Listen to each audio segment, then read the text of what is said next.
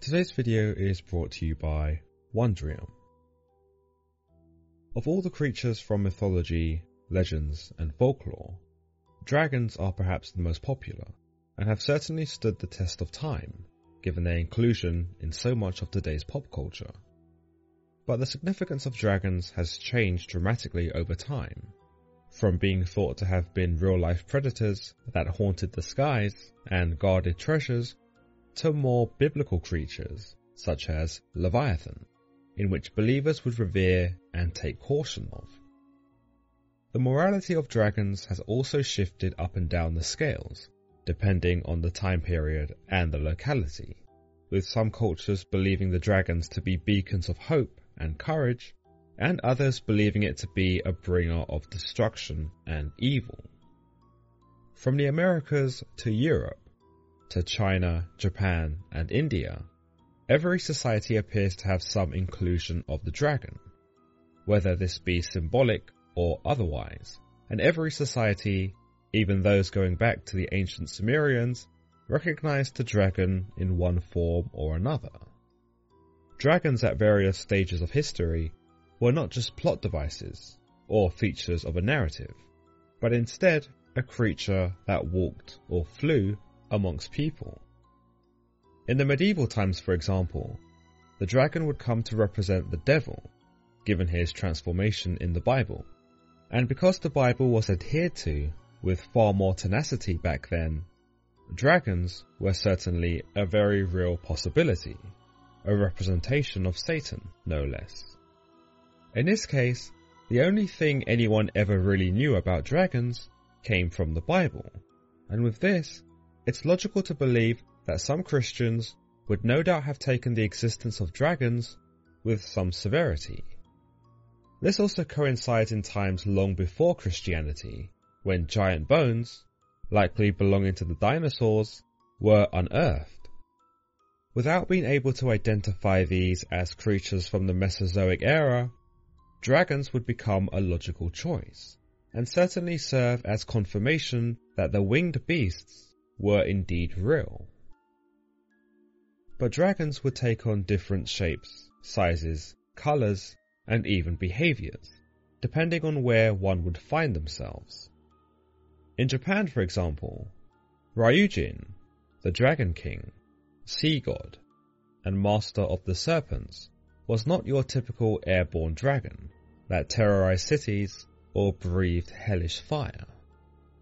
Instead, Ryujin was depicted in art as more of a sea serpent, a creature that stuck to the waters as opposed to soaring the skies.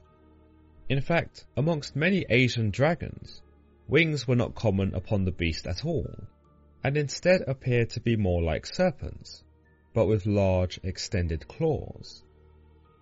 Furthermore, many of the dragons in Japanese mythology did not possess the ability to fly, or at least do not demonstrate it as frequently as the dragons in other cultures.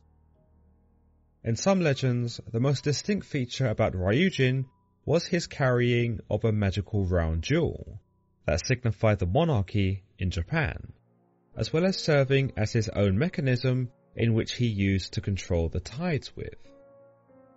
Beyond this, Ryujin and the Japanese dragons are often compared with the Chinese dragons, those which have striking similarities, most probably given the geographical location of both countries. Though the most notable difference between the two is that the Japanese dragons, including Ryujin, were thought to have 2 to 3 toes, whilst the Chinese dragons possess 4 to 5. Identifying the dragon itself, however, may have proven difficult to those at the time, given that Ryujin was also believed to have taken the form of a human, and even lived amongst humanity in disguise for periods at a time. But before we continue with today's episode, a brief message from our sponsor, Wondrium. You might have heard me talk about the Great Courses Plus before. Well, the folks behind the Great Courses are making big moves to create even better, bigger, broader, and more mind-blowing educational experiences, and giving you even more reasons to love learning. enter Wondrium, where you can find all the tried and tested Great Courses Plus content and more. Wondrium is a subscription on-demand video learning service that features lectures and courses from some of the top professors around the world, some even from the Ivy League and other prestigious universities. You'll also find courses run by experts from the National Geographic, the Smithsonian, and the Culinary Institute of America. By signing up to Wondrium, you can gain access to a library of over 11,000 videos and lectures about, well, pretty much anything, from science, maths, history, literature, or even the more creative arts like photography. If you're enjoying hearing about the demons in my recent videos, you might like to explore the origins and the theme of evil within various religions. And a really insightful course that supports this is Why Evil Exists by Charles Matthews. Why Evil Exists dives into the concept of evil throughout human history and examines both the historical and religious nature of evil in each video. There's such a huge selection to choose from Wondrium, and so I'm sure you won't have any difficulty finding something that tickles your fancy. You can access Wondrium via your PC, tablet, or even your phone, and you can learn university-grade content at your own pace. Right now, Wondrium are offering a free trial, so if you love learning as much as I do, be sure to head on over to wondrium.com/theLegendsOfHistory to gain access to a lecture library of over 11,000 videos, or hit the link in the description below. In mythology, Ryujin is often associated or completely syncretized as a Watasumi no Kami, or the great deity of the sea, and was a being which guarded the oceans, as well as offering protection and safety to those who sailed upon it. As well as this, Ryujin was believed to have been the bringer of rain and thunder, perhaps in some capacity a storm god, or even an agricultural god, by supplying croplands with water. The Japanese would come to view this particular dragon as a benign creature, which shows us yet again the difference in which dragons were viewed in various sections of the world. Where they were antagonized in medieval Europe, dragons were multifaceted in Asia in terms of their nature. No dragon is more like this than Ryujin, the dragon of the ocean. The ocean, of course, being as wild and unpredictable as anything we've ever discovered. With this in mind, it was not uncommon to hear stories of Ryujin being bad-tempered, insensitive, or even violent. Though, as much as we do not classify the ocean as being malevolent, the Japanese did not classify Ryujin as malevolent either, and perhaps saw him as more of an explanation as to why the sea worked in the way that it did, why it sometimes allowed for safe passage, and other times why it turned on man and drowned him. Ryujin, in this sense, may also have provided some comfort to the Japanese at sea, for it was a creature that lived at the bottom of the seabed, in a palace that was built from coral.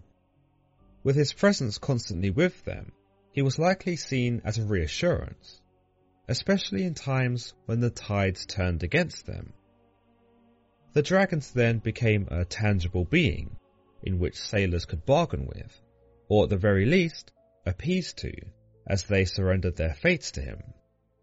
Sea turtles, jellyfish, water snakes, and fish were all seen as the servants of Ryujin, and so, by seeing these creatures, belief in Ryujin was only reinforced, and made the idea that a dragon protecting those at sea only more credible. Land snakes were also considered to be an extension of Ryujin, and these serpents were his eyes and ears on the surface world.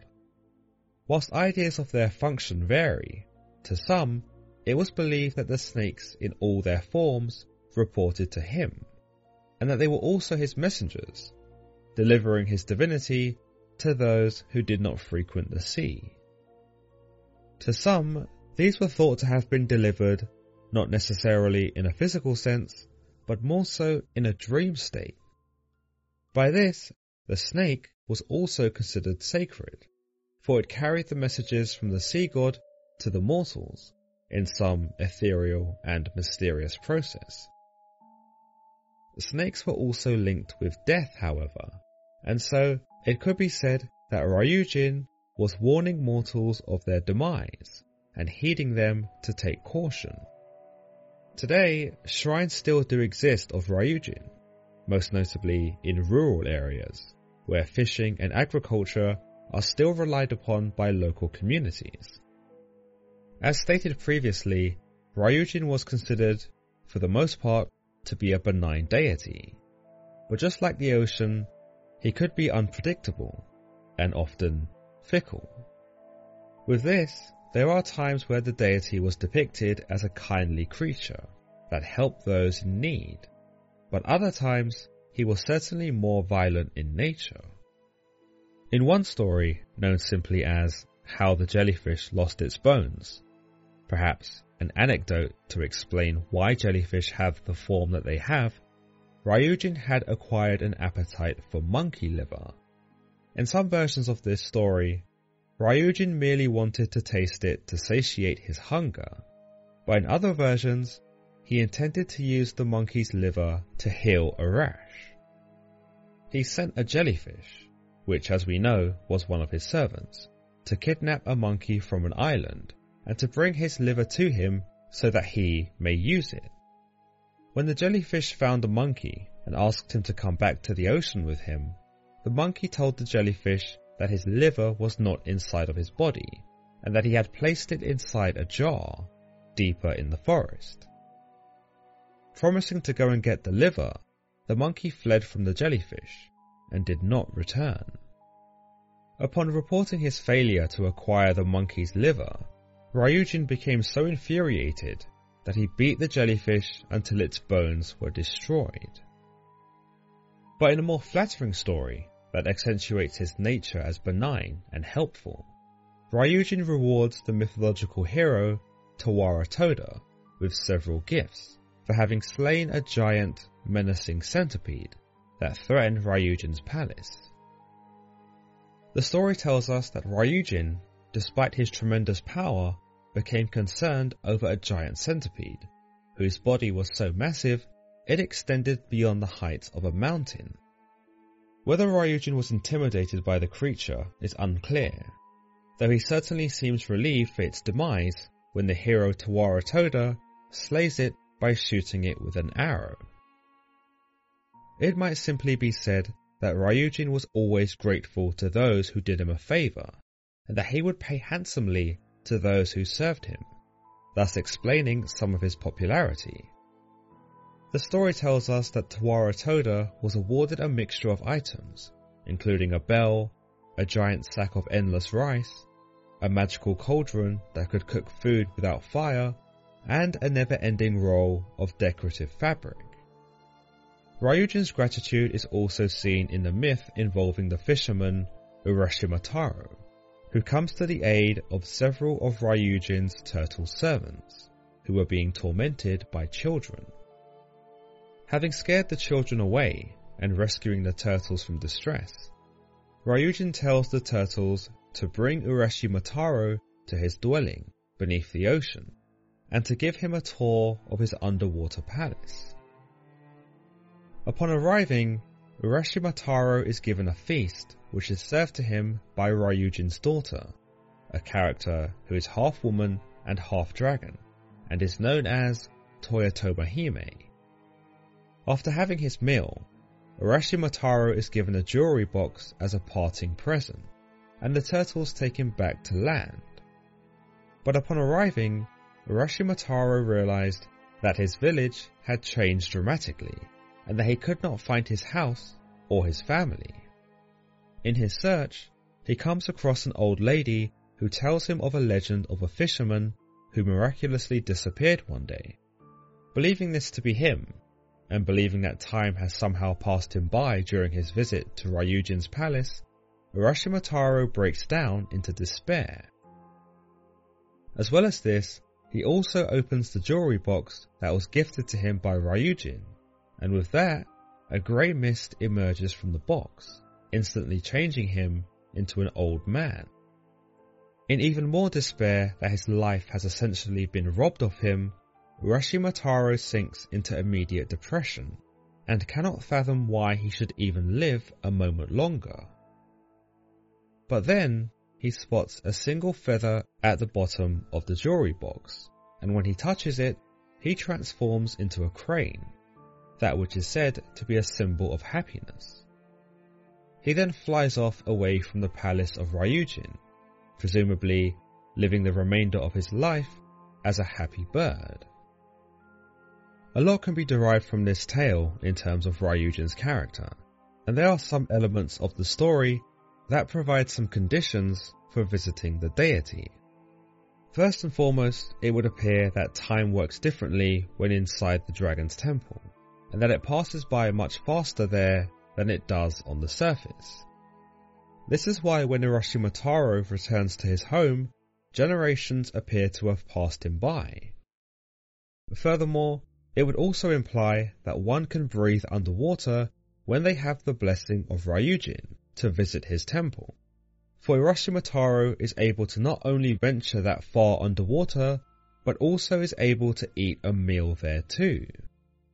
We are also introduced to Ryujin's daughter, Toyotomo Hime, a character who is half dragon and half human, as well as considered to be a goddess in her own right. Her creation is up for some debate, and there doesn't appear to be much in the way of her parentage beyond Ryujin himself.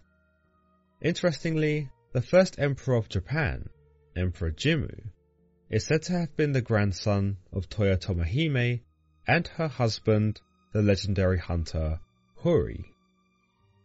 By this, it is said that Ryujin is the ancestor of the Japanese imperial dynasty, and all who are descended from this line are children of the dragon god.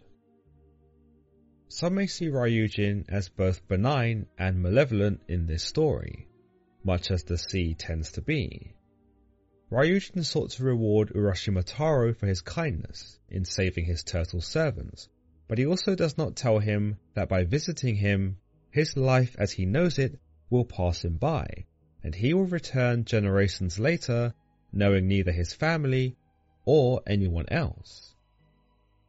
Much as the sea proves to be a double-edged sword at times, in that it is both wonderful and yet deceptive, Ryujin operates in the same way. By changing Urashimataro into an old man, it might be said that Ryujin had preempted the fisherman's despair, and so sought to make him old so that he might fit into his new life, perhaps by forming a bond with the oldest villagers who may have shared some experiential overlap with his time. But others might see this as more spiteful, in that Ryujin had already taken Urashimataro's time and life away from him, and so taking his youth would only salt the wound. Much like the sea itself, it might be argued that Ryujin is not trying to be wicked, but merely acting as his nature determines. The sea, for example, does not actively try to drown people, but because of its composition, it simply is the way it is. To the ancients, they sought to justify these senseless tragedies by making the gods responsible, for at least then there could be meaning to death, and there could always be the promise of something else on the other side. In Urashimataro's case, this was his transformation into a crane, for though he had lost everything, he became something new, something that did not long for its lost youth, time or family, but something that was happy and content. There is some parallel to the Greek myth of Asakas, who after losing the love of his life, attempts to kill himself by throwing himself off a cliff. When the Titan goddess Tethys sees him attempt to do this, she transforms him into a bird, in the hopes that he will forget his pain and live a new life free from his past burdens. In the most famous tale of Ryujin, the sea dragon is made aware of the boy who would become the legendary hunter Hori, and also his son-in-law. On one regular day, Huri borrowed a fish hook from his older brother, Hoderi. But this was no ordinary fish hook.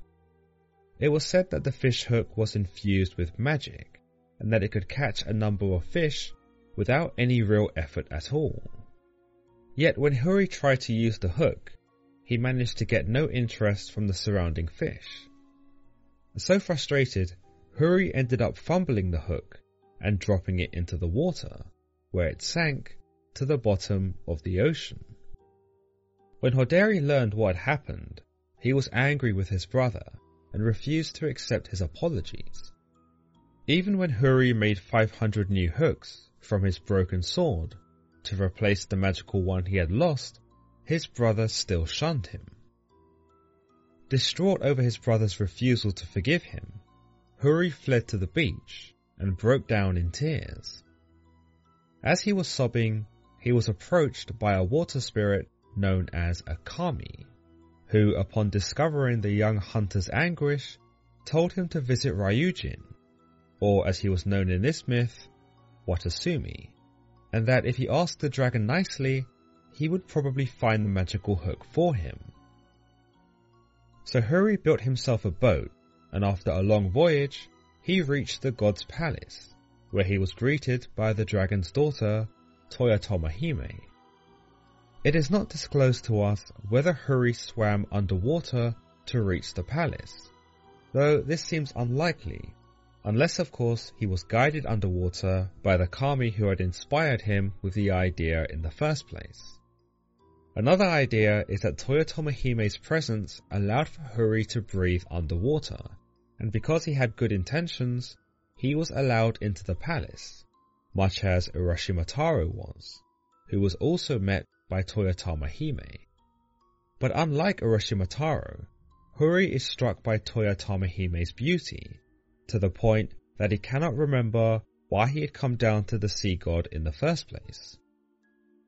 Whilst here at the palace, Huri married Toyotomi Hime, and Ryujin, or Watasumi, blessed them with so many gifts, it took hundreds of days to open them all.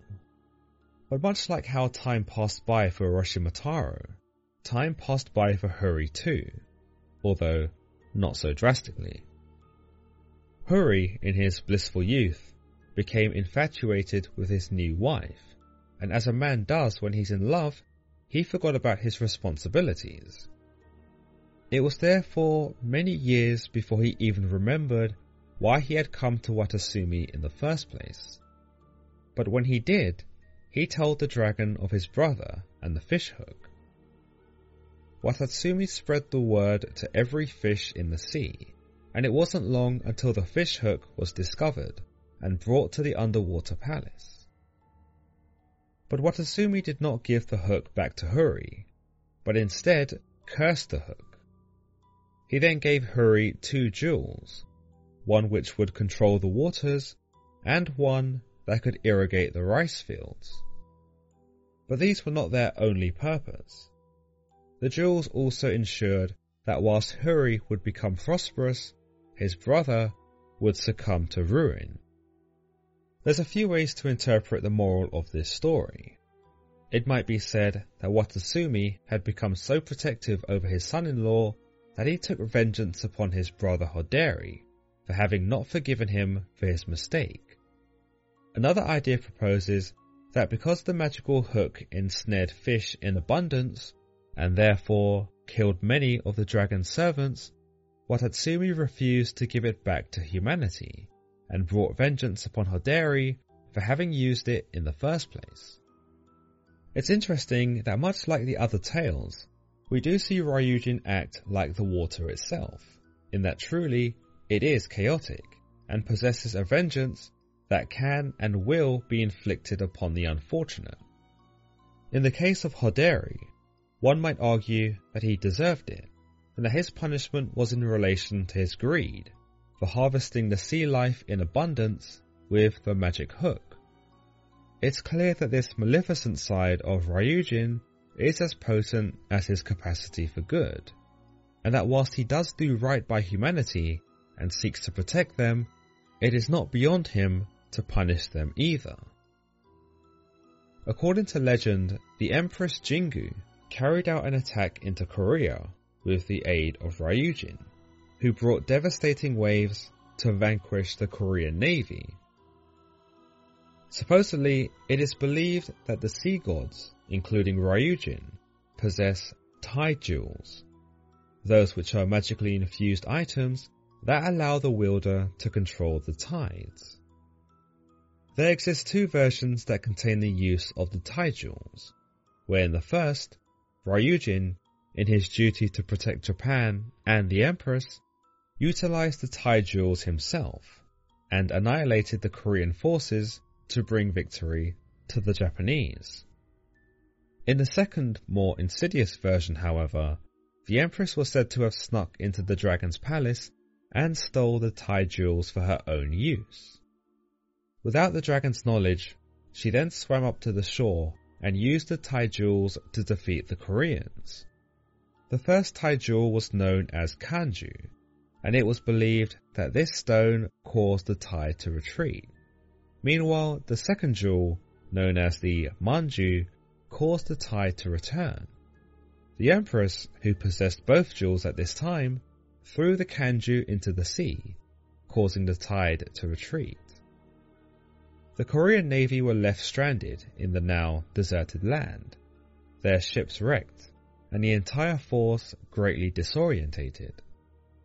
When the men climbed out from their ships to inspect the damage, the Empress threw the Manju jewel, and this caused the tide to return, which saw to the washing up of the Korean forces and their subsequent drowning. To the Japanese, most notably those belonging to the Shinto religion, dragons like Ryujin, or the water spirits, the kami, are mostly seen as divine and good creatures that are frequently associated with the weather and the success of fishermen. As mentioned, this is especially true in rural areas, where local communities are dependent on the good yield of crops and the success of local fishermen. In some beliefs, both the yield of crops and fish are dependent on Ryujin's mood, and so to pray to him is to increase the likelihood of receiving a more desirable yield. It's natural then that he would be prayed to, for he does indeed possess the power to grant believers the food and nourishment they require. Yet he does also possess the more insidious trait of denying those in need, and like the ocean itself, or the act of foraging, the outcome cannot be predicted. With this, some might say that Ryujin walks, or swims, the fine line between good and evil, and despite being seen as a protector, establishes himself as a neutral deity that is willing to both provide and withhold. But as always guys, if you've enjoyed today's episode on this brand new series of Dragons and Serpents Explored, then don't forget to give this video a thumbs up, and don't forget to subscribe for more content just like this. Until next time.